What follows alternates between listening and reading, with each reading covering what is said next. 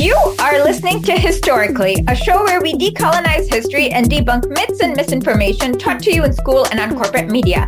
I'm your host, Esha.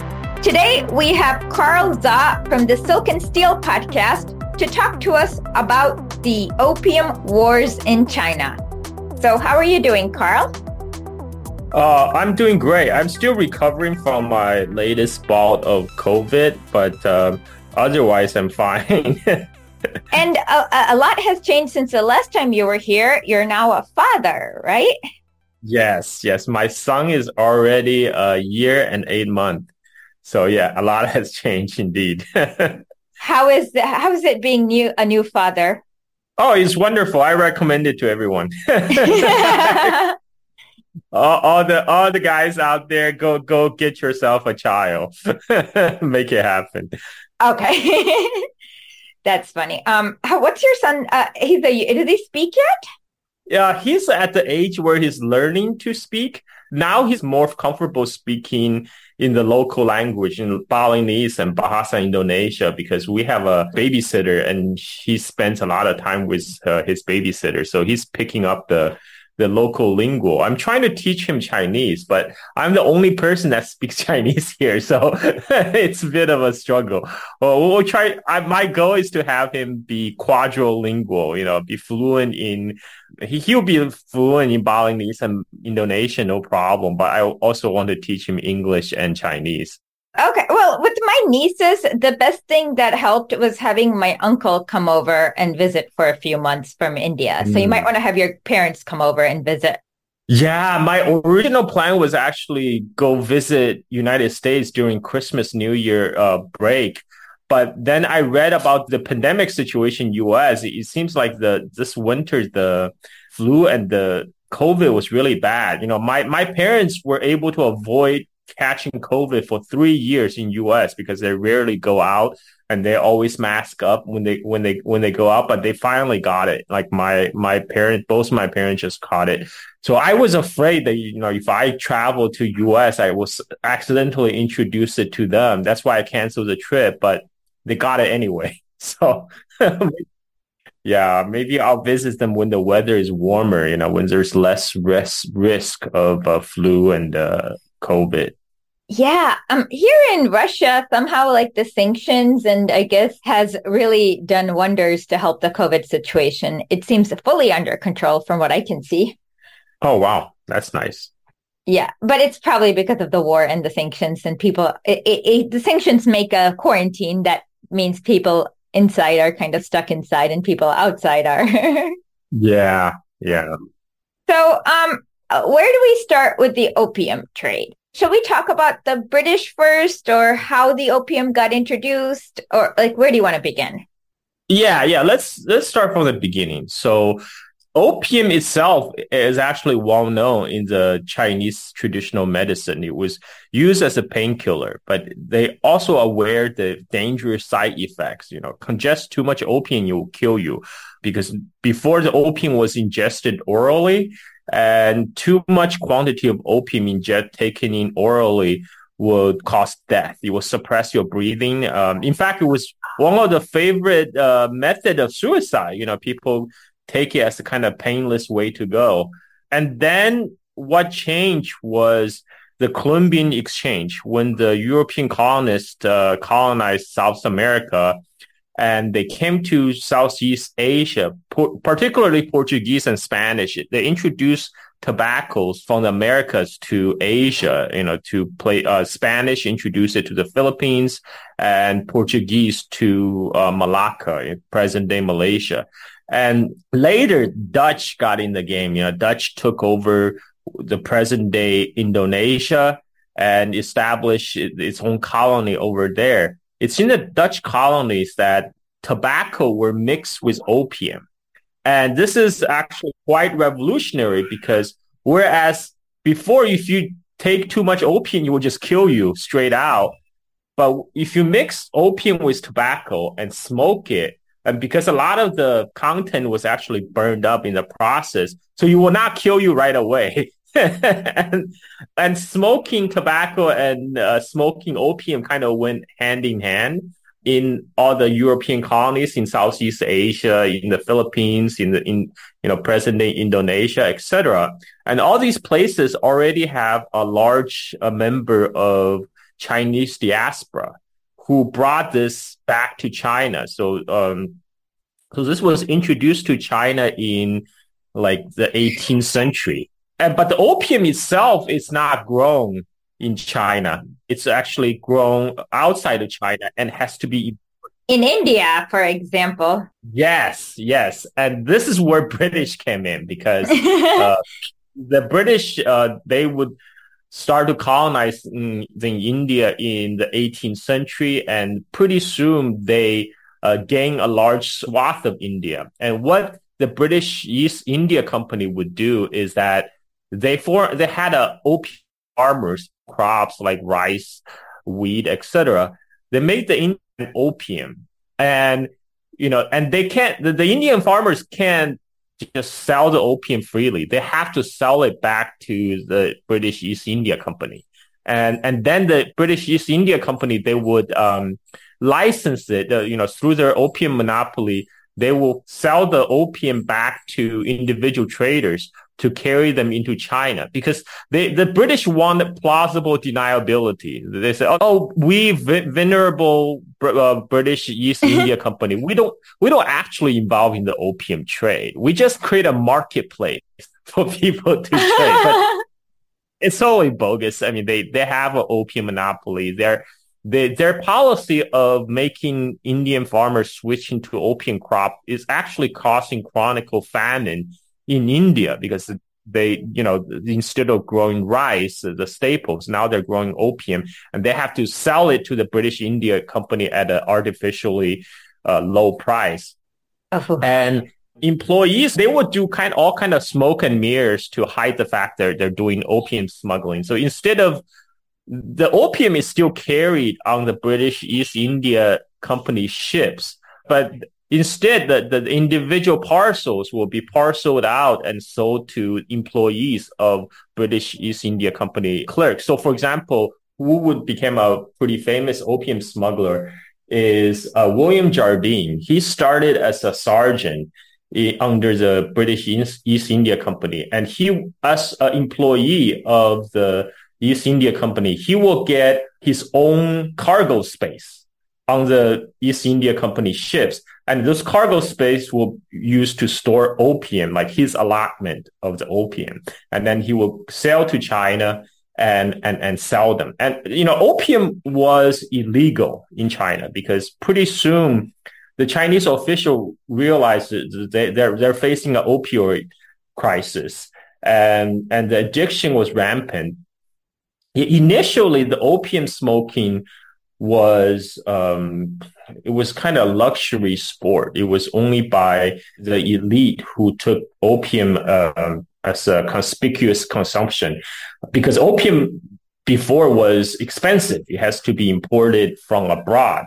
What the British did is they, through their mass planting of opium in India, and through their opium monopoly, they started to ship increasing amount of opium in China that depressed the prices enough that it became affordable for common people. And so that's when the opium crisis in China became a whole societal problem, when even common laborers were taken to opium addiction. And so it was explicitly banned in China, but the British smugglers would find a way around that. They will bribe the corrupt Chinese officials.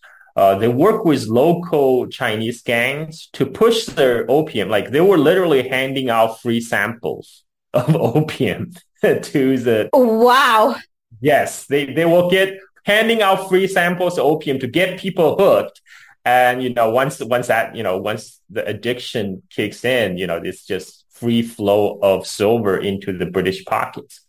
They would have all these offshore islands, because the British, the foreign presence in China was curtailed, was limited. Only port of China was open for trade is the port city of Canton, today's Guangzhou.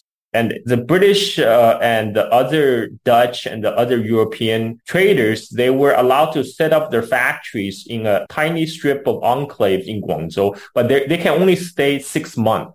After 6 months, they're required to leave, and they have to sail out the Pearl River to go to the Portuguese colony of Macau.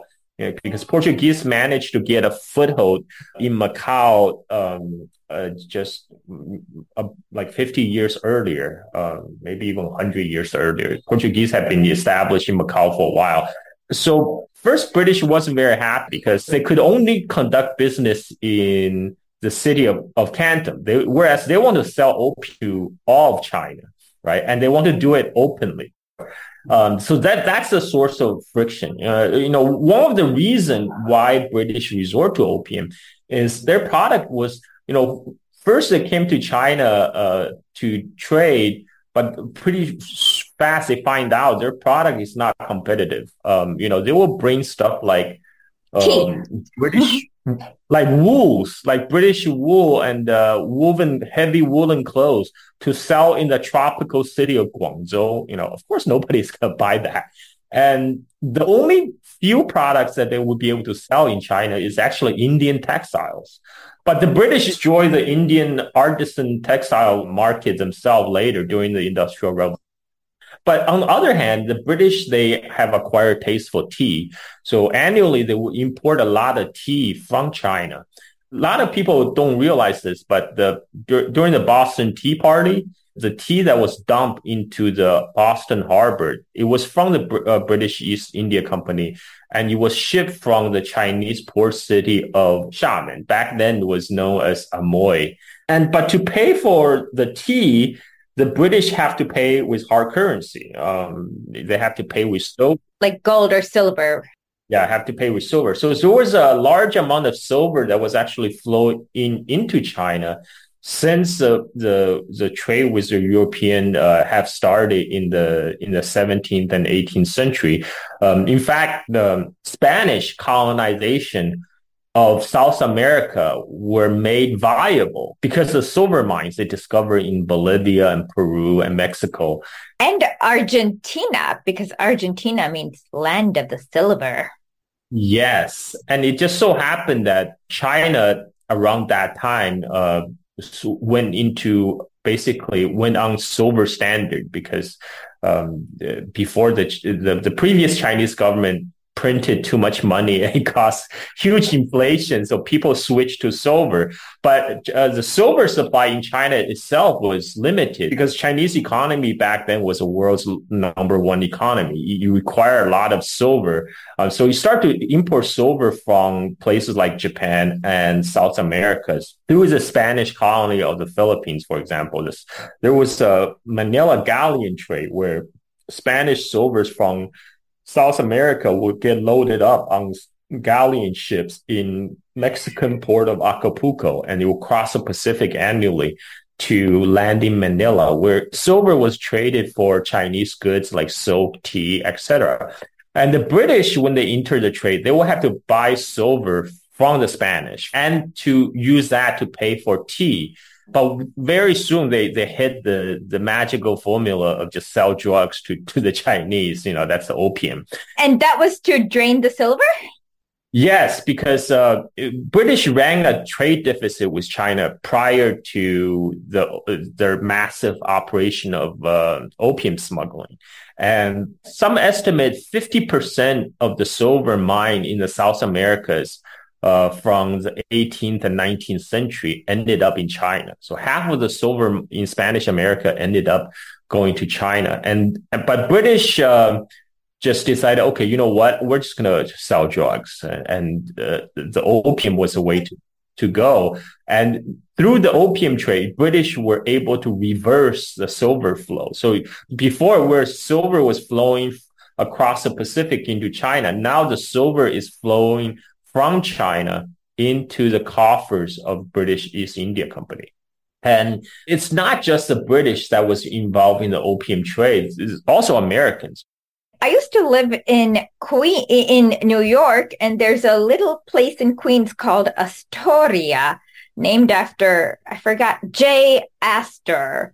And Yes. okay, go ahead. No. Go ahead. How did he make his money?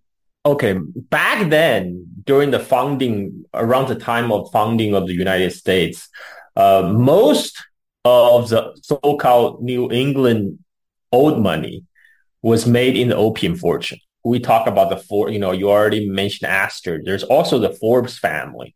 And these merchants, Boston merchants, they will travel to the port of Canton in China, where they hooked up with a local Chinese merchant, Ho Kwa. And Ho Kwa used Americans as his kind of proxy because he saw the British was making a killing in the drug trade. And he himself wanted to get into the trade, but at that time, Chinese government forbid going abroad. A lot of the Chinese merchants, they were not allowed to go abroad in ocean-going ships. So he decided to use Americans as his proxy. He would send Americans to Turkey to purchase Turkish opium. At that time was still outside of the control of the British because it was under Ottoman Empire. And then the Americans will transport opium back to China from Turkey. One time during the famine in Guangzhou, he had the Americans traders to hide the opium under bags of rice. So ostensibly, the Americans were importing rice, but they're actually smuggling opium. So the Americans control about 15% of the opium market in China. Among the Americans who made a fortune is John Forbes. Many of his descendants. The Forbes magazine, right? Yes, and the John Forbes Carey is a descendant of John Forbes. Oh, I did not know that. Yeah. Okay, well, it's kind of funny because a few weeks ago we had somebody here to talk to us about Ruth Paine and the JFK assassination, and this lady sheltered Lee Harvey Oswald's wife in her house for a long time. And she and her husband is also related to the Forbes family and also connected to the CIA somehow. Yeah. And there's also FDR's grandfather, Warren Delano. FDR, the D in the FDR stands for Delano. It's just named after his grandfather, Warren Delano, who made his fortune in China in opium smuggling. They actually have a nice mansion up in the hills in the Victoria Peak in Hong Kong. And FDR, he was born with silver spoon.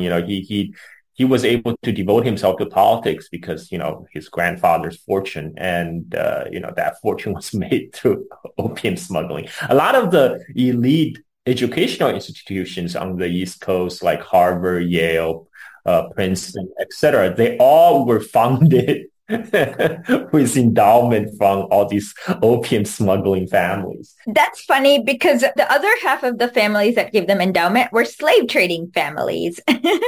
Yes, that's how America was founded, through drugs and slaves. Drugs and slaves. Yeah.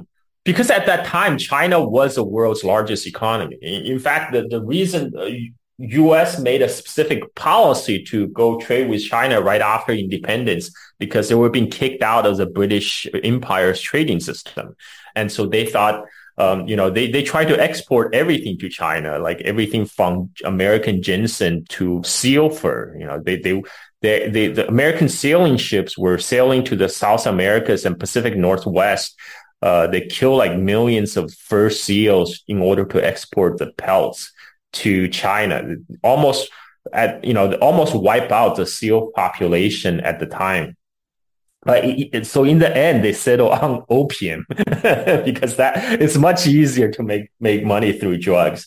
And of course, it became a big problem in China. So the Chinese Imperial Court banned it.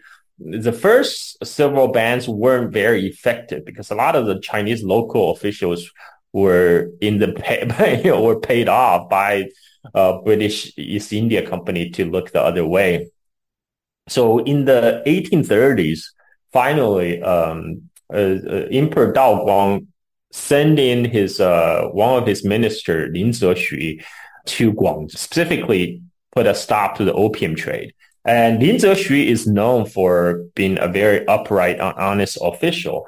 And when he arrived in the city, he also realized the level of collusions the British had with like the underground Chinese gangs and the local officials. So he decided to clean up, and he issued an edict that says, you are welcome to come here to trade, but you have to give up opium smuggling. He gave them a timetable where they have to give up all their opium inventory that's currently stored in the warehouses in Guangzhou. And he stopped the trade with Britain completely until the British opium merchant agreed to turn over the opium. I was going to ask if the British turned over their opium, or did they kind of start a war around that time? Okay, so right now the British merchants are very indignant because they felt like their rights had been impinged on. There was an impasse, and the British commissioner at the time, he thought, okay, the only way we're going to get around this impasse, because at the time the Americans, they were more clever. They very cleverly, they turned over their opium right away in order to continue to trade in China. But the trade with Britain was completely stopped. And so the British commissioner assigned for this task, he promised the opium merchant that they will be reimbursed, if they just turn over the opium right now to get over the crisis. And in the meantime, one of the largest opium smuggler, the William Jardine that I mentioned earlier, by this time he has already gone independent. He was already independent from the British East India Company. He was one of the largest opium smugglers, and he traveled to London. He started to buy up newspapers, and he started a media campaign to agitate for war against China. And then he hobnobbed with UK politicians, especially Lord Palmerston, to urge for war with China. There was a lively debate in the British Parliament about morality of going to war with China over opium. Basically, everybody knows it's bad, but the pro side says this is our life's blood. This is our main money maker in China, right? Mm-hmm. The wage on China opium war, when I was taught in U.S. textbook in high school, basically say British want free trade. But what they failed to mention, what the free trade meant, because for British, the largest export they have to China was opium. So when they say free trade, they're really talking about free drug trade. And so William Jardine started a media campaign, basically use every possibility to demonize China and Chinese, saying how the Chinese are barbaric people, they have barbaric laws. They insulted the dignity of the honest British merchants in China. Honest British merchants. Yeah, the British honor must be defended at all costs. We cannot let them trade us like this. And so, he also, painted Chinese as racist against the Europeans. That would have been just looking at what happened to India, to be anti-European at that time would have been very wise policy. Yeah, I mean, because the British complaint is that Chinese will call them barbarians. But I mean, what they did kind of justified that. I mean, and so while the British merchant in Guangzhou, they were forced to turn over their opium stockpile. And Lin Zexu had a public burning of the opium by mixing them with lime and then flush it down into the Pearl River. So again, William Jardine used that event as this is somehow insult to the British honor. The British dignity was trampled on. The rights of the British traders were grossly violated. With a very narrow margin, it must be said, there was some opposition. At the time, the Christianity was a big thing among British expansion. So on one hand, the missionaries in China, their side gig is to acting as translators for these British opium smuggler. But at the same time, they also recognize, smuggling drug is immoral. So there was a lively debate in the British Parliament, and of course, in the end, the money wins out. The British Parliament approved the war to go with China. So they sent in ships from British India, loaded with thousands of soldiers. They landed in the port city of Guangzhou and they first start blockading, and then they start attacking, but they couldn't make too much headway. So at this time, we're talking about 1839. So by this time, Britain has already completed the first industrialization. England is the first nation in the world to industrialize, and it gave them a tremendous edge around all the other competitors. Well, they also deindustrialized countries like India, like they went and destroyed our factories. So if you read William Dalrymple's The Anarchy, they talk about how India had very advanced textile factories under Jahangir. But then when the British came, the first thing they did was destroy all our factories. So they kind of got their advanced industrial monopoly by destroying all their competitors.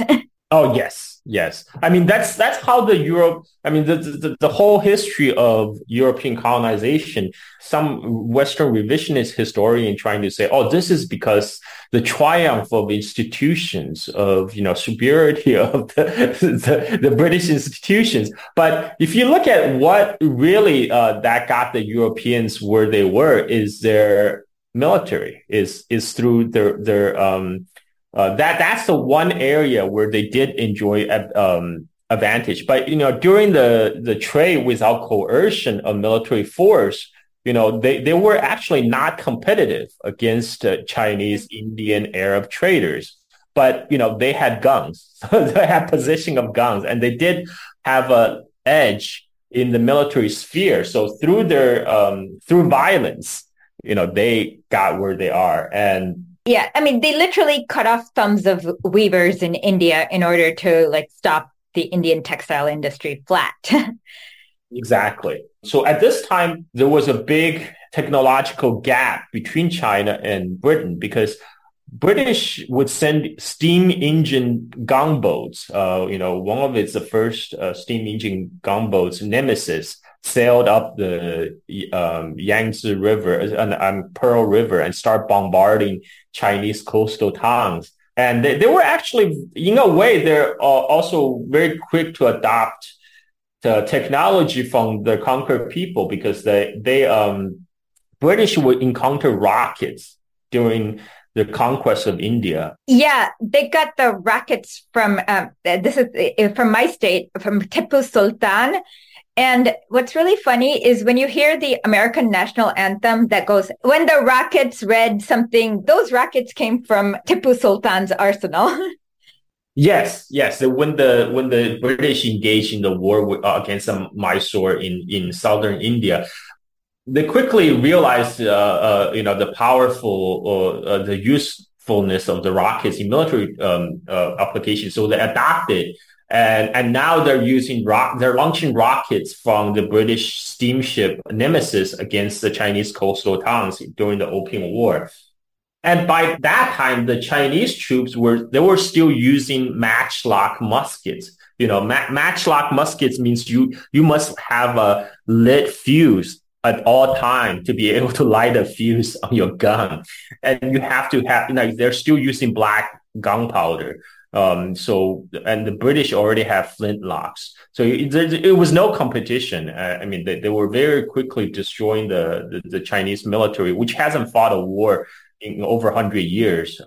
China was enjoying like 100 years, a century of peace prior to the Opium War. So there wasn't any ships. They dominated the sea. And then they were quickly destroy whatever the Chinese Navy had in its coastal towns. But they couldn't make any headway in Guangzhou because despite their military advantage and their victories in naval battles, the governor Lin Zexu refused to budge.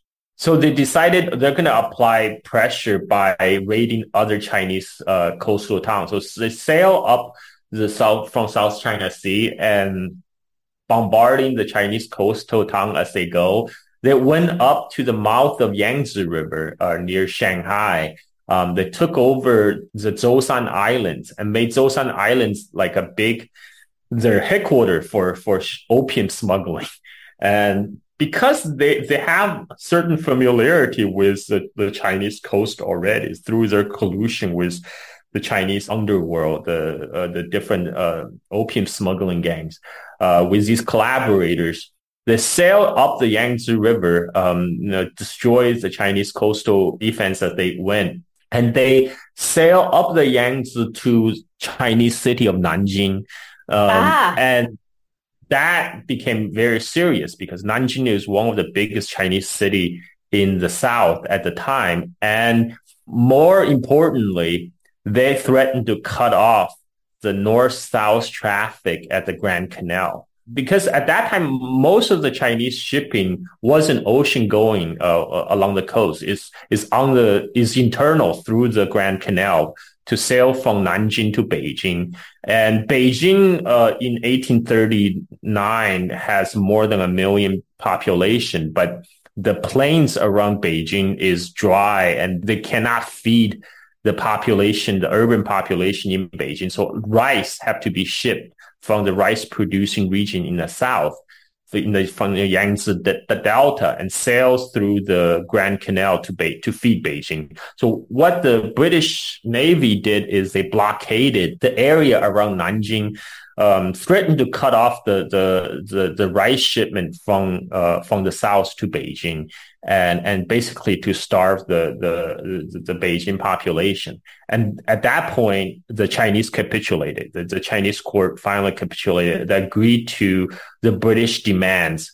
This is the first Opium War. As a result, China had to pay a large war indemnity to Britain. A large amount of silver have to be paid to Britain for the privilege of being invaded. And they have to cede the island of Hong Kong. I have a quick question. The word gunboat diplomacy comes from this time. So what does that mean? Well, gunboat diplomacy just means if the European power don't get their way, they will literally send their gunboats to blast you. So it's not diplomacy at all. Yeah. Okay, so now they're signing the Treaty of Nanking, right? Yeah, and under the terms of Treaty of Nanjing, this is in 1842. So the war actually lasted 3 years, from 1839 to 1842. During the time, British already seized the island of Hong Kong. They also seized the island of Zhoushan, turning them into opium transshipment centers. So now, around this time, they're getting the control of Hong Kong. What was in the treaty and what kind of control did they get over Hong Kong? Right. So the island of Hong Kong was ceded to Britain in perpetuity. So the entire island of Hong Kong was Britain just forced China to give up the entire island to the British. And at that time, the British actually wasn't very happy because they wanted the Zhoushan Island, which would have been closer to Shanghai and the mouth of the Yangtze River. So they felt they settled for this rock in the Hong Kong island. So Hong Kong became a British crown colony. And then China also opened, as I said before, only foreign trade was allowed in Canton, in the modern city of Guangzhou.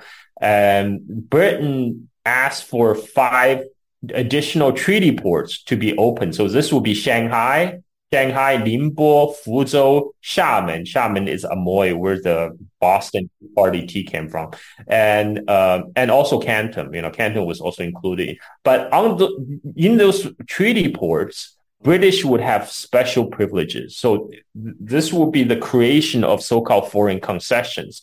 So now British would have a piece of land in these different cities where Chinese laws does not apply. So it's like a little colony inside of these cities. Yes. So this is very extreme in Shanghai because in Shanghai, pretty soon other imperial powers will get in the act, France and then even United States piggyback on the British victory. So they all got their own concessions in Shanghai. So in Shanghai, there was a British concession, a French concession, American concession, and much later, even Japanese concession and Russian concession. And the British and the American concession eventually merged into the international settlement of Shanghai. And so Shanghai is basically, there's a Chinatown in Shanghai. That's a situation. That was a situation. Wow. Like the Chinese were restricted to the Chinese city, where the Chinese law would continue to apply. But during the rest of the European concessions, is where the British American laws, the French laws would apply. It will be Britain actually imported Sikh police from British India to police their Shanghai concessions. Crazy. Yeah. And not just in the treaty ports, but in other parts of China, the foreigners will exempt from the Chinese laws. This is called the extraterritoriality. Chinese court cannot sentence a British subject. This reminds me a lot of what is going on in Okinawa in modern day Japan, in that American soldiers can rape a significant amount of people in Okinawa, and there's nothing that the Japanese government can do to them. Yeah, they can only be tried by U.S. military court, if they feel like it. And like this is one of the biggest contention in Okinawa. Like the Okinawa residents are tired of them and trying to, time and again trying to get the U.S. to move their base, but U.S. is there to stay. And the Japanese government is also a culprit because they don't want the American soldiers on the Japanese mainland. So they stick them in Okinawa because, they never treated Okinawans as kind of, at the same level as the Japanese citizens, because Japan annexed the kingdom of Ryukyu back in the 1870s. And after that, they kind of, so essentially Okinawa status is like it's a double colony of Japan and United States, and they're getting the shaft. And then but the British wasn't satisfied with the terms of Treaty of Nanjing because the Chinese had to pay $21 million to Britain as reparation for destroyed opium. Oh my God. I'm so angry already because this is on top of everything they're looted from India. Literally, when they raided Tipu Sultan's in Mysore, like his kingdom, they also stole everything, including his silk underwear. I kid you not, and shipped it back to Britain. So, wow, this is highway robbery. Yeah, and then the Americans and the French would also sail their gunboat to China and get the same terms, same treatment. But the British and the French, they weren't satisfied with the terms because opium trade itself was not legalized, still not recognized as legal. Basically, Chinese authority decide to turn a blind eye, but it's still illegal under the Chinese law. So in order to make opium smuggling a fully legal trade in China, and also, they are no longer happy or restricted to the 5 treaty ports. They want all of China to be opened up to opium traffic. This is when the second opium war happened. Okay, before we jump into the second opium war, I have a quick question. People in China often refer to this time period as a century of humiliation. I kind of understand why, but can you explain a little bit about that? Well, yeah. I mean, basically, you, as a Chinese person at this time, you're a second-class citizen in your own country. So, for example, in the treaty ports of Shanghai, people who watch Bruce Lee movies, I think it's the Fist of Fury. There's a very famous scene where Bruce Lee traveled to Shanghai and he saw a sign outside this park says Chinese and dogs not allowed. And he was so mad, so angry, he jumped up and kicked the sign. So there's some Western historians, they went out trying to disapproves this as the urban myth. But what they discovered was there was a sign at the park in Shanghai. What it says is this park is reserved for Europeans only. Dogs not allowed. So basically the same thing. They just, basically it's the same thing. You, as a Chinese person, you are not allowed to enter into a park reserved for Europeans in Shanghai.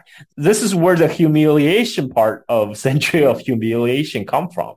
But British wasn't happy with the settlement of the First Opium War. He felt he only got a island of Hong Kong and only got paid $21 million, and the opium trade still not fully legalized. So they waited for opportunity to start another war. And this opportunity would present themselves as the so-called Arrow incident. So at that time, British authority granted all the vassals registered in Hong Kong British registration.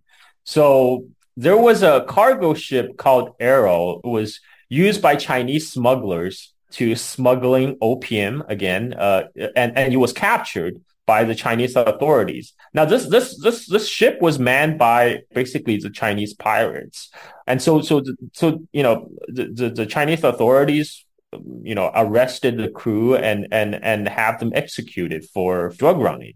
Now, British use this as an excuse because the ship was flying. This is where the human rights violations and China is killing its own citizens comes from.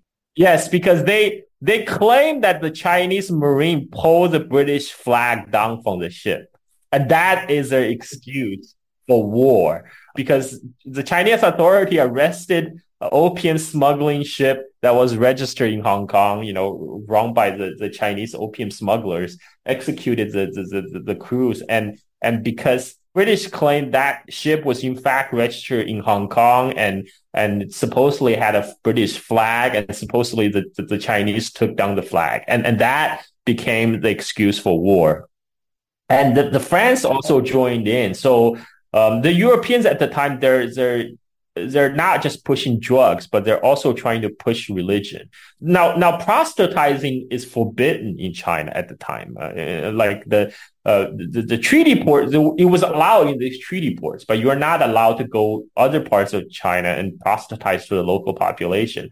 But a French priest, he decided to ignore the Chinese regulation, and he went from Vietnam into China in Southwest, and then he got in trouble with the locals who didn't like what they were doing, and he was killed. And then France then used that opportunity to ally with British, and they formed the Anglo-French Joint Expeditionary Force, and they used Hong Kong as a base, for the fleet gathered in Hong Kong, and then they sail up the Chinese coast. This time they will sail directly to Beijing. And they will land their troops in the port city of Tianjin. Again, what year was this? 1856. Okay, 1856. Okay, so they used Hong Kong as a launching pad for their attack on China, right? Yep. And so they first attacked Guangzhou in the south, in the Pearl River. The capture.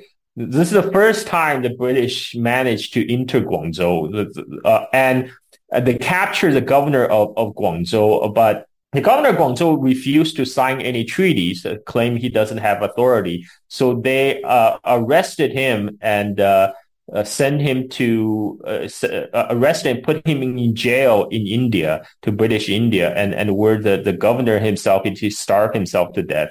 So seeing that capturing Guangzhou does not force the China to capitulate, they decide to sail their fleet north along the Chinese coast to invade and land at the port city of Tianjin. And then again, there were battles fought between the joint Anglo-French force and the Chinese. Around this time, Britain also got a little busy in India because it was the Great Indian Mutiny. So how did that affect this war? Yes, so actually this is right immediately after the Great Indian Mutiny. At this time, British was actually quite strong. So even they already have a large military buildup in India. to put down the Indian uprising. As soon as they put down the Indian uprising, they loaded the soldiers onto ships, sailed them through up the South China Sea to Hong Kong. And then from Hong Kong, the same people that put down the Indian mutiny that now is engaging in the Second Opium War, basically. That makes sense. And just for people who were engaged in the Indian mutiny, they got sent abroad, like to Trinidad and Guyana as slaves, basically, as punishment. And they were never allowed to come back. Millions. Yeah. And there's always, it's very similar actually to, at the time, what's called the Chinese coolie trade. What is that?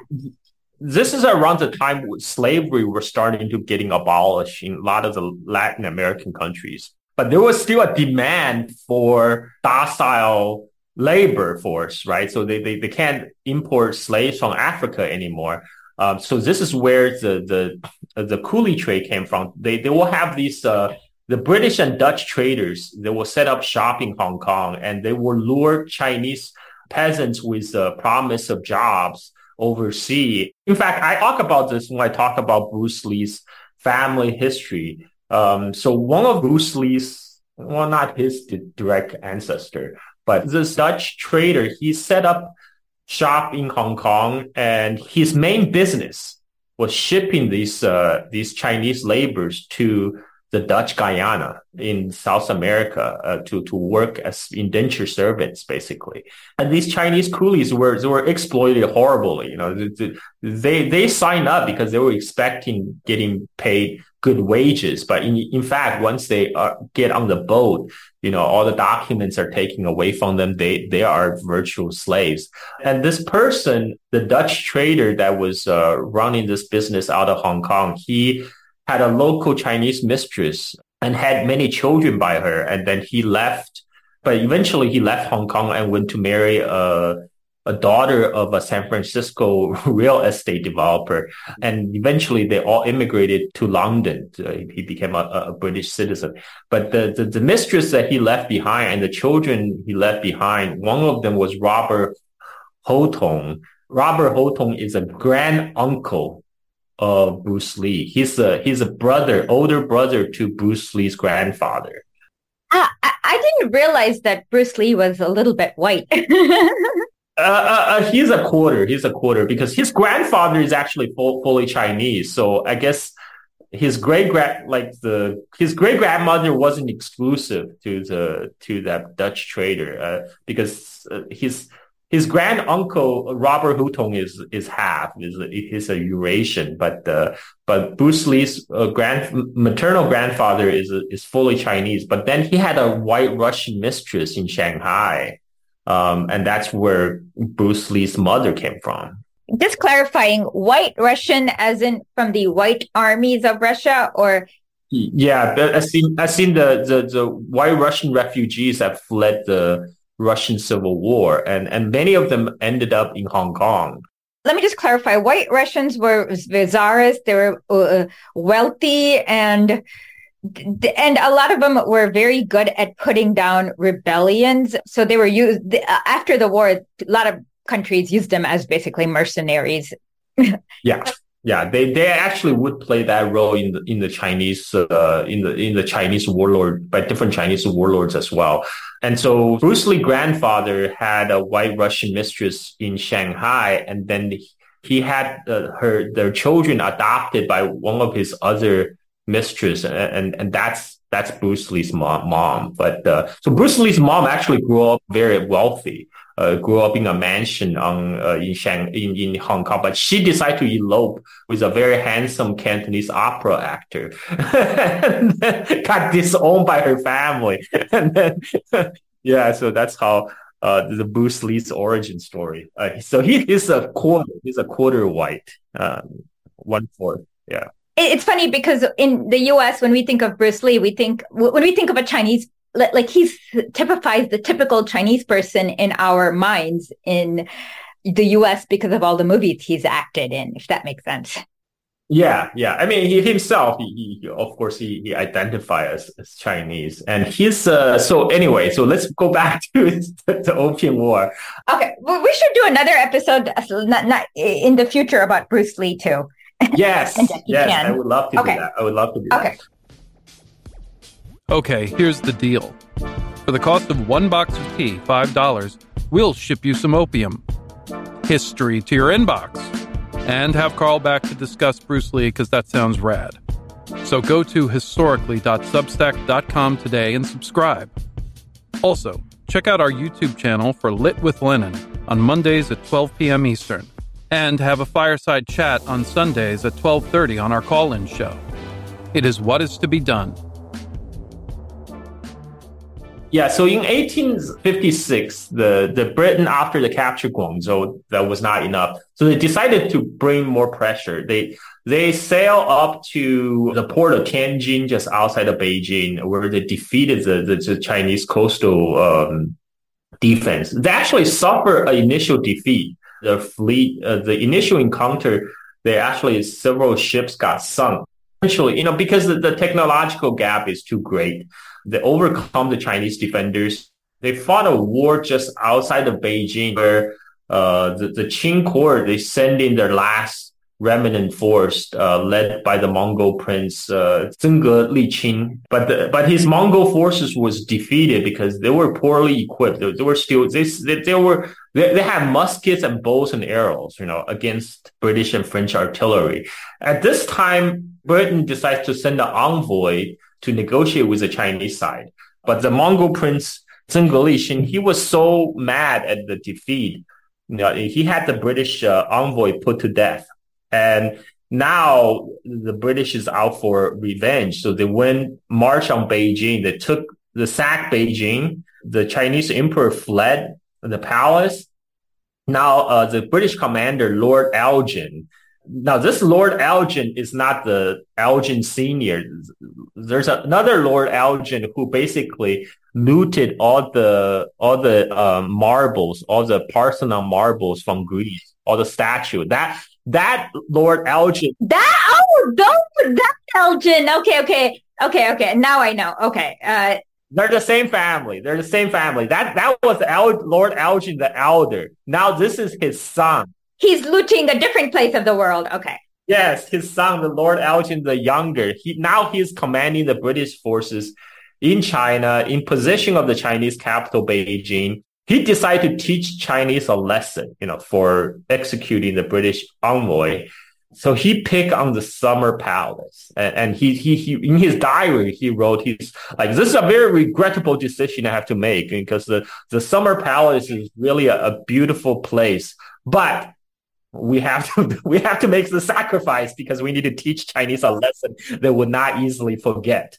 So the British and the French troops thoroughly looted the Summer Palace. And this is why today you can travel to the British Museum or the French Museum in Paris and see all these priceless treasures of 1,000-year-old Chinese artifacts that previously was stored in the imperial palace that the British burned down. And so after the looting, after 3 days looting, they decided to burn down the palace, the Summer Palace, to teach the Chinese. And the ruin of Summer Palace still stands in Beijing, and now it's like a tourist attraction. People can go and visit.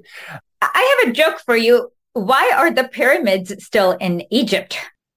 Oh, because it's too big to move to British Museum. Exactly. That's the joke. Good job. Wow. I did not realize that was the same Elgin. I did not connect the two. Yeah. It's the same family. And then after they burned down the Summer Palace, this is where the Treaty of Peking come from. Oh, you forgot one thing. They also looted paintings from the Song Dynasty that around that time, and that ended up in Boston. Yes. I mean, there's so much looting from China in the last 100 years. I mean, it's ridiculous. Like in Toronto, there's Toronto or Ottawa. I think it's Toronto. There's a museum of a Chinese Ming Dynasty general's tomb. They moved the whole tomb to a museum in Canada. I mean, that's insane. That's the level of looting of Chinese artifacts was kind of on the level of ridiculous. Okay. And now that you mentioned the word looting, that is one of the first words that came from Hindi to the English lexicon. The Hindi word is lutana, which means to steal. Oh, yes, yes. And this is all like a legacy of British imperialism. So we are still using their language to do this podcast. I know.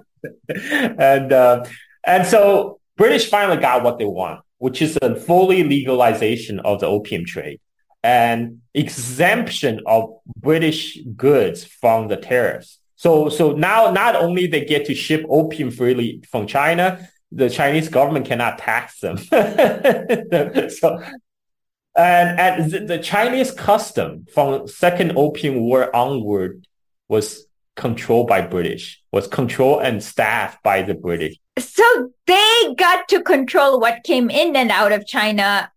Yes. My God.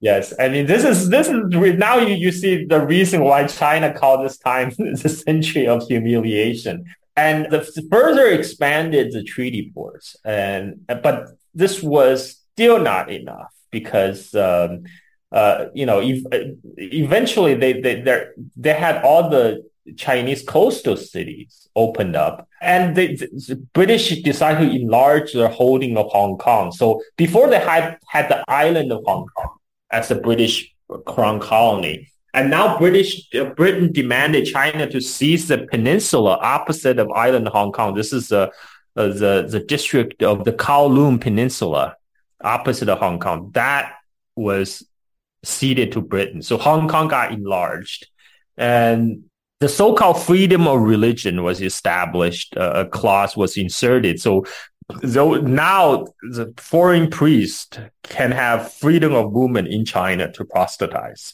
They can go anywhere inside China, no longer to allow in the restricted to the treaty ports. And British ships are allowed to carry indentured Chinese to Americas. This is where I talk about the Chinese coolie trades. So the Chinese labor were suckered into signing up for long year-long contract and getting loaded in ships and shipped to different European colonies around the world. And in Cantonese, they call it selling the piglets. They're comparing these laborers who are being sold as piglets. And then they also had to pay. China also had to pay Britain and France a large amount of war indemnity, again, a large amount of silver to pay for the privilege of having them coming and burning down their summer palace. My God. And it wasn't just and so this is really really a bad time for China. It was defeat after defeat. Not just one opium war, but two opium wars. But even that, Britain was not entirely happy because now they've got all the coastal Chinese cities opened up. So later in the 19th century, Britain further forced China to open all the ports along the Yangtze River. So my hometown, Chongqing, which is about 2,000 kilometers up the Yangtze River from the coast, was made into a treaty port. A city of Wuhan had its own British concessions. And wow, that's far away from the coast. Yes. Wuhan, right in the middle of China, now have different foreign concessions. So this is the broad outline of the two opium wars. Is there a third one? No. This is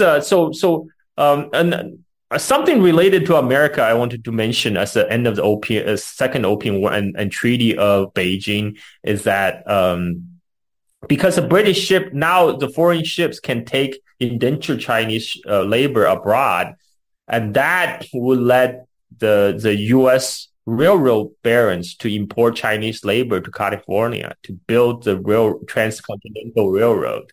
Yes, this is as a result of the Second Opium War. Okay, so now can we talk a little bit about how the opium affected the Chinese population? Like approximately how many people became users in China? Yeah, I mean, there's various estimates, many by foreign missionaries. Some estimate like 40% of the Chinese adult population. I even see higher estimate. There was so the German traveler who coined the term the Silk Road. He is. I'm trying to remember his name.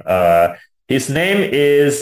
He's the uncle of the Red Baron, the World War One ace in from Germany. What's his? Oh, Ferdinand von Richthofen. Okay, Ferdinand von Richthofen. He's the uncle of the Manfred von Richthofen, the famous Red Baron, the German ace in World War One. He traveled to China in the aftermath of the Second Opium War. He was in China from 1860s. And I just recently come across one of the memoir where he talked about his visit to the northern Chinese province of Shanxi. He said, 8 years before he came to the opium arrived about 8 years before his visit to Shanxi. So right around the end of the Second Opium War. And he estimated about 90% of the adult male in the Shanxi province is addicted to opium. 90% of the adult male population. And that's pretty insane. And he said also, like, this is not, he also saw many women, also smoking. It's not just limited to it's not just a male consumption. And he also mentioned that in Shanxi, unlike in other like southern China, Shanxi, this opium addiction spread through the entire society. So even the common laborers will use opium to dull their pain. And because one of the side effects of opium is like it makes you forget hunger. Ah. Yes. And because this is kind of so you have all these emaciate, people can maybe go, like, this is around the time also photographs start to be developed around the Second Opium War, 1860. And you have so pictures of all these very emaciated Chinese masses start to emerge in the West, a result of the opium addiction. I can only tell a personal anecdotal story. My grandfather on my mother's side, so he was actually born from a Chinese gentry family, a small landlord family. So when he was born, the family was comfortable. He had private tutors.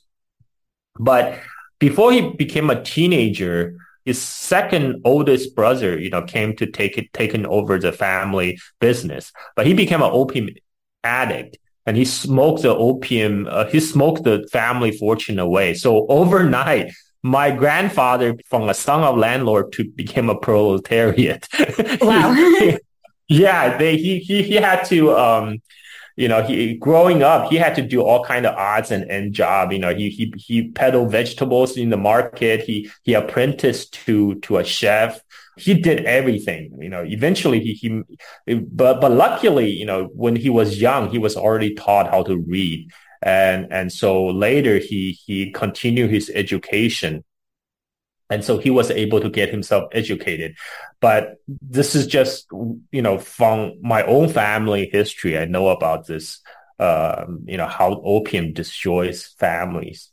This is just my personal family history that connects how the effects, the pernicious effects of opium on the Chinese society, how the opium destroys families. And by the time my grandparents on both sides of the family, my grandparents were living, China was fully in decline. At one point, before the Opium War, China was the world's largest economy. And that was totally destroyed. The economy was totally devastated with all the silvers drained out of the country. Much of the working population is now addicted to opium. And this is another reason why, there's a sharp contrast in how the Europeans would describe China from like the 17th century to the 18th century. Like in the 17th century, there's still, the European travelers to China describe China as a prosperous, wealthy place. And that's what drove the Europeans to seek a trade route to China. But by 19th century, China society has been utterly destroyed. through the different predations by the imperialist powers. And this is also this is kind of the image of China and Chinese that most stuck in the Western imagination today. I mean, people until recently, I think at least until 2008 Olympics, most people's mental image of China, I would say, at least in the United States, is still stuck in the 19th century. But of course, now with the Olympics, things people's perception have changed somewhat. Well, one of the physicians who, Dr. Allen, let me just read what he said about the opium trade. He visited China, and his name is Dr. William Allen, I think. He said, there is no slavery on earth to be compared with the bondage into which opium casts its victims. Yeah. And the opium problem will plague China until 1949, the establishment of the People's Republic of China. After the communists seized power, one of the first things they did is they outlaw and banning opium outright. And the curious thing at the time is that the United States was sponsoring the remnant KMT troops who escaped from southwestern China into northern Myanmar, into this place now we know as Golden Triangle, to start opium and heroin production over there. And at the time when the heroin and opium were leaking into the United States, the U.S. narcotic czars back then in the 1950s, they were blaming the communists. They claiming that it was Mao that was increasing the opium production, that was flooding the West with opium.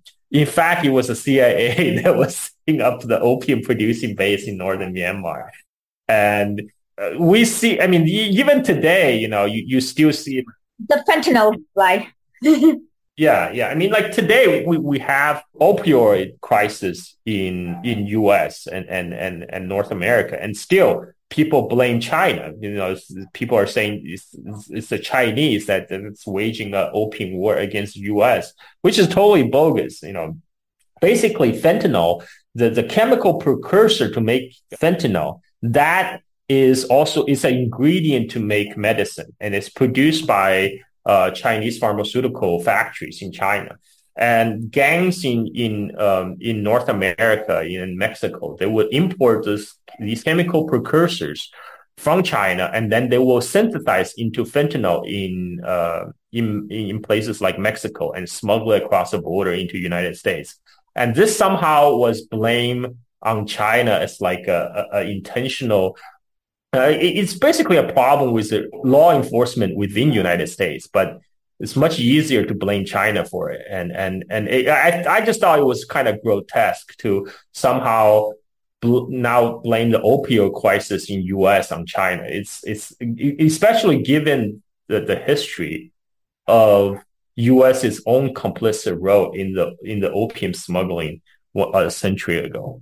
Indeed. And we now know from court documents that the Sackler, who are related to the British Queen somehow, I will write about that, but they're actually lobbied to release, I forgot the name of this drug, but it's a drug that's highly addictive, but they also, I can't remember the name of this drug, but they also spoke directly to doctors and told them that it was okay to prescribe for little pains like back pain and neck ache, as opposed to like before, opium was only used inside the hospital when you had surgery or something bad happened.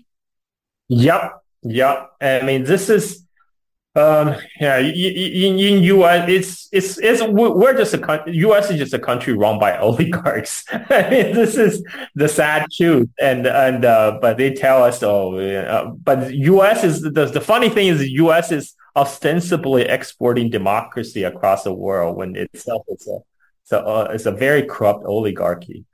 Yeah. And how exactly did the post-revolutionary Chinese society clean up the opium problem? Yeah. They forced the opium addict to go cold turkey. Okay.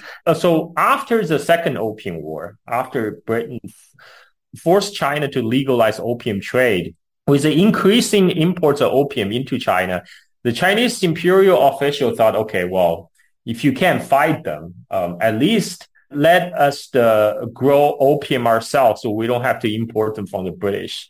So that's when they legalized opium cultivation inside China, which led its own problem because the most productive fertile land now is producing opium rather than staple crops, which lead more to more frequent famine.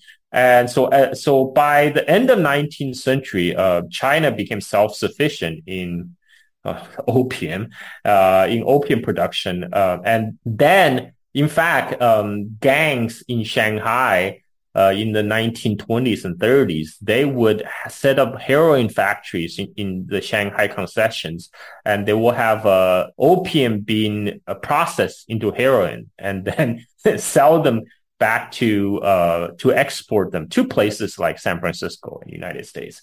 And ironically, it's a World War II that kind of cut off this source of heroin because Japan occupied most of China, and Japan decided to use opium and heroin to finance its own war effort. Japan took over the opium racket during its occupation of China, and the Japanese authorities controlled the opium and heroin distribution networks to sell to the Chinese.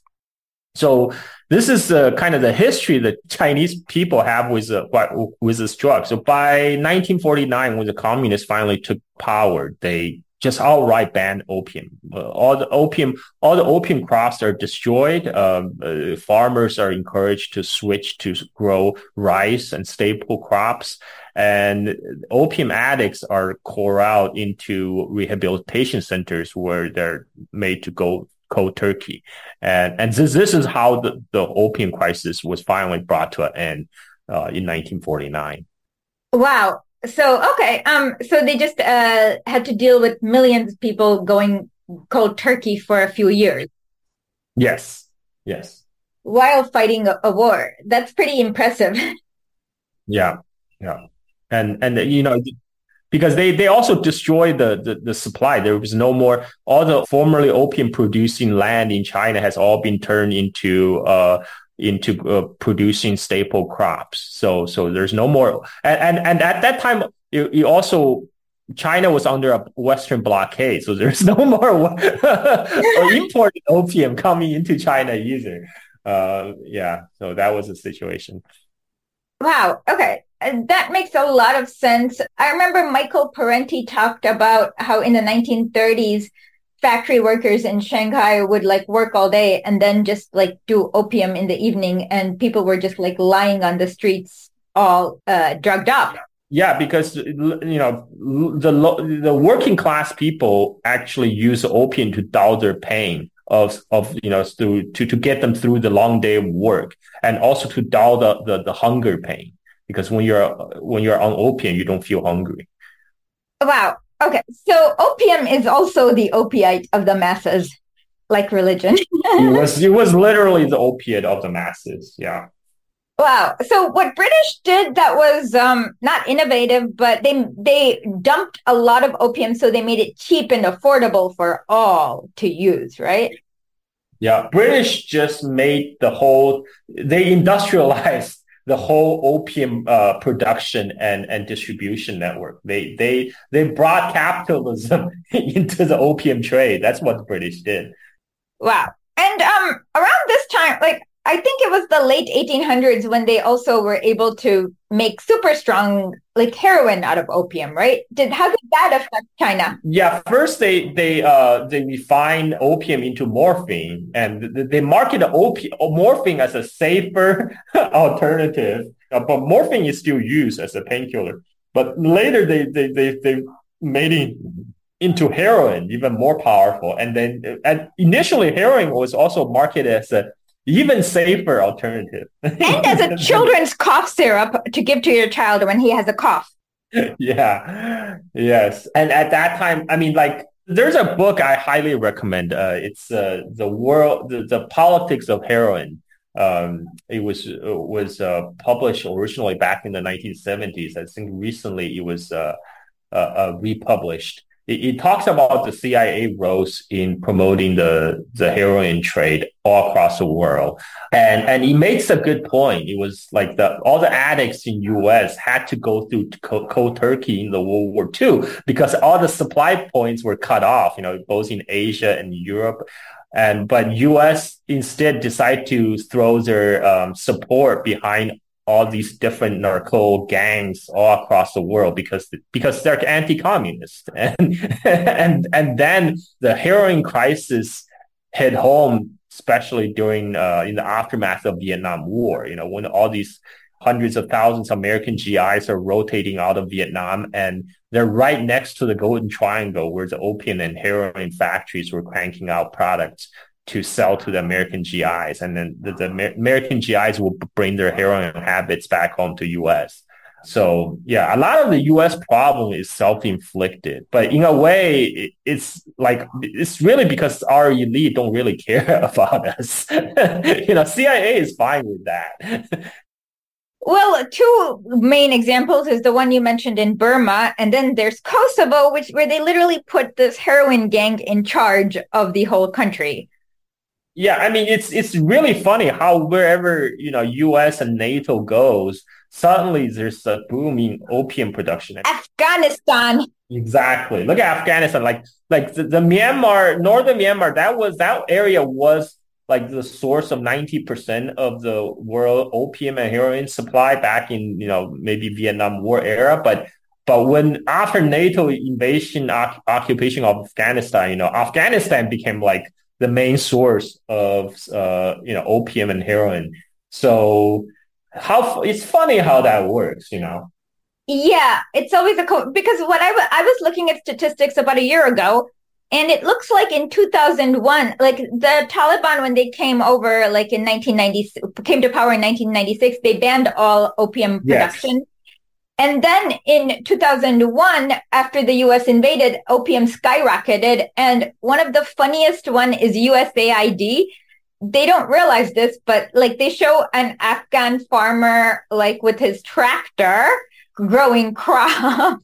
Yeah, I don't buy that they don't realize this, because back in the Cold War, like USAID funds will go to build like roads in northern Thailand, ostensibly to facilitate, bringing agricultural products to market. But what those roads ended up using is by the KMT remnants in northern Myanmar in cahoots with the Thai police, who are also in the pay of the CIA, to ship opium and heroin from northern Myanmar through northern Thailand. And this was effectively helped by this USAID money. So I don't quite buy they're as innocent as they claim. Well, one last question. You said that during the first opium treaty, Hong Kong was given to the British in perpetuity. How did China get Hong Kong back? Yes. Okay. So after the Second Opium War, the peninsula of Kowloon outside of Hong Kong was also joined the British Hong Kong colony. Then in 1898, that was the time when all the imperialist power were on a scramble to carve up China. Britain then forced China to lease the so-called new territory, this large swath of land in the north of Hong Kong, to lease to British for 99 years. The lease expires on 1997. So in the 1980s, the lease is about to run out. Thatcher went to China to negotiate with Deng Xiaoping. Thatcher wants to keep Hong Kong British, and Deng Xiaoping said no. Thatcher then went to the British defense, his defense team, and asked them to draft a plan for defending Hong Kong. And they told her it's impossible. I mean, Hong Kong all the fresh water supplied to Hong Kong came from mainland. If Chinese just cut off the water, Hong Kong would not survive. So the British top brass told Thatcher it's not possible to defend Hong Kong from China, and so Thatcher eventually bended and just decided to give all of Hong Kong, not just new territory, but all the Hong Kong Island and Kowloon Peninsula back to China in 1997. That makes sense. We've covered the Hong Kong riots in 2019. We've written articles, which we'll link to. But can you quickly explain what, in 1997, why did China agree to a one country, two systems policy? Okay, so when the negotiations started in 1980s, there's a lot of fear in Hong Kong, whipped up by the capitalist class, about how the communists is going to confiscate everyone's property, right? And there is also a fear of capital flight. Actually, around that time, a lot of the wealthy Hong Kongers, they left Hong Kong. They went to buy properties in like Vancouver, in Canada and elsewhere as a possible escape route. So there was a need. The Chinese government felt there was a need to assure the local Hong Kongers that things will not change drastically. The life will go on as they have been before. So this was a formulation of one country, two systems, that Hong Kong will keep its own separate system from mainland for 50 years. That's the promise of Deng Xiaoping. And this was basically to assuage fears in Hong Kong so there's not a continuous capital flight from Hong Kong. But in some way, the capital flight still... So one of the wealthy... I forgot to mention... one of the world's biggest bank, HSBC. HSBC actually stands for Hong Kong and Shanghai Banking Corporations. HSBC got its start in Hong Kong as a bank to finance the opium dealers. And that's the origin of HSBC. And today it's still one of the world's largest bank. But that's how it got its start. It got its start in the opium trade. Wow, that's a lot of people. Yeah. And William Jardine, him and his partner founded the Jardine Matheson, which is still one of the largest company in the world, with most of asset in Hong Kong. But in the 80s, they reincorporated in like Bermuda or something because they're scared that the Chinese will take away their properties in Hong Kong. So I mean, like the legacy of opium war is still with us today. All those people that made their money from opium, now they're just richer. And they want people to forget. They're I know HSBC, when they, in their company official website, they don't talk about how they got, they just talk about, we got started in Hong Kong in the 1850s, 1860s. But why were they in Hong Kong at that time? Was to finance the opium trade. And that makes perfect sense. A lot of the and like I said, in New York, we have Astoria named after I can't remember his name, J. Astor, I think. I forgot what his first, John, maybe? Is it John Jacob? I don't know. John, I think it's John Jacob Astor. Okay, good. He got all his money from the opium trade, and then he bought a lot of properties in Queens. Yes. This is, a lot of the New England old money back then, all got their start in the opium trade. John Forbes, when he came back to the United States, he used his opium funds to start an investment bank, and he financed the railroad build out from New York to Chicago. So in a way, the U.S.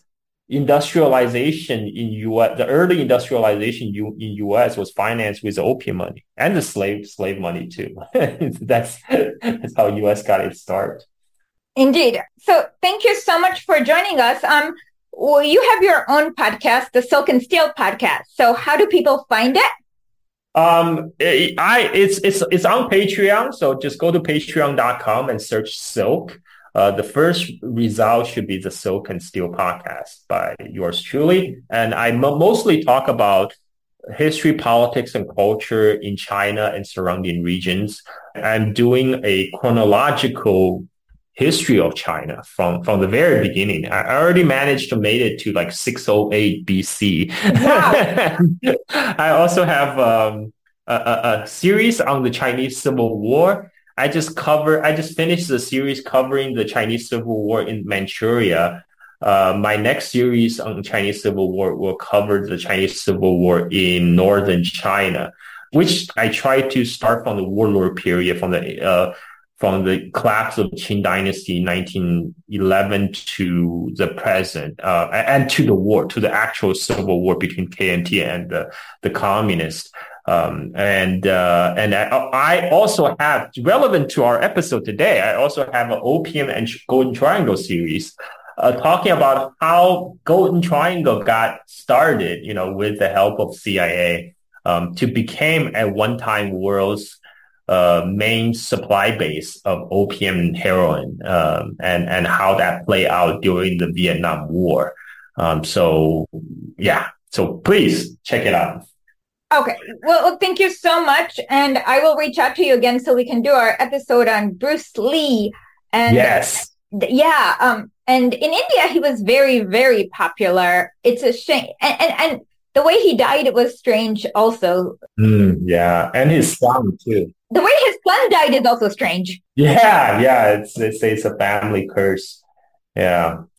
We can talk about, let's talk about that. We can have like a whole episode talking all about Bruce Lee. That would be great. Okay. Thank you so much for joining us. And be sure to check out Carl's podcast. It's one of my favorites. Sometimes I wish I could just have him here all the time. Well, invite me back. I love to talk. Okay. Thank you so much. Have a great rest of the day. Wait, what time is it over there in Indonesia? It's middle of the day. It's 4:30 p.m. right now. It's in the afternoon. Okay. Well, have a good evening, and we'll definitely be in touch. Thank you so much. This was a great episode. I learned a lot. So have a good rest of the evening. You too. Bye-bye. Bye-bye. Music for this show is done by Rectech. You can find him on SoundCloud and on Spotify. WRECKTECH. And thank you for listening to our show.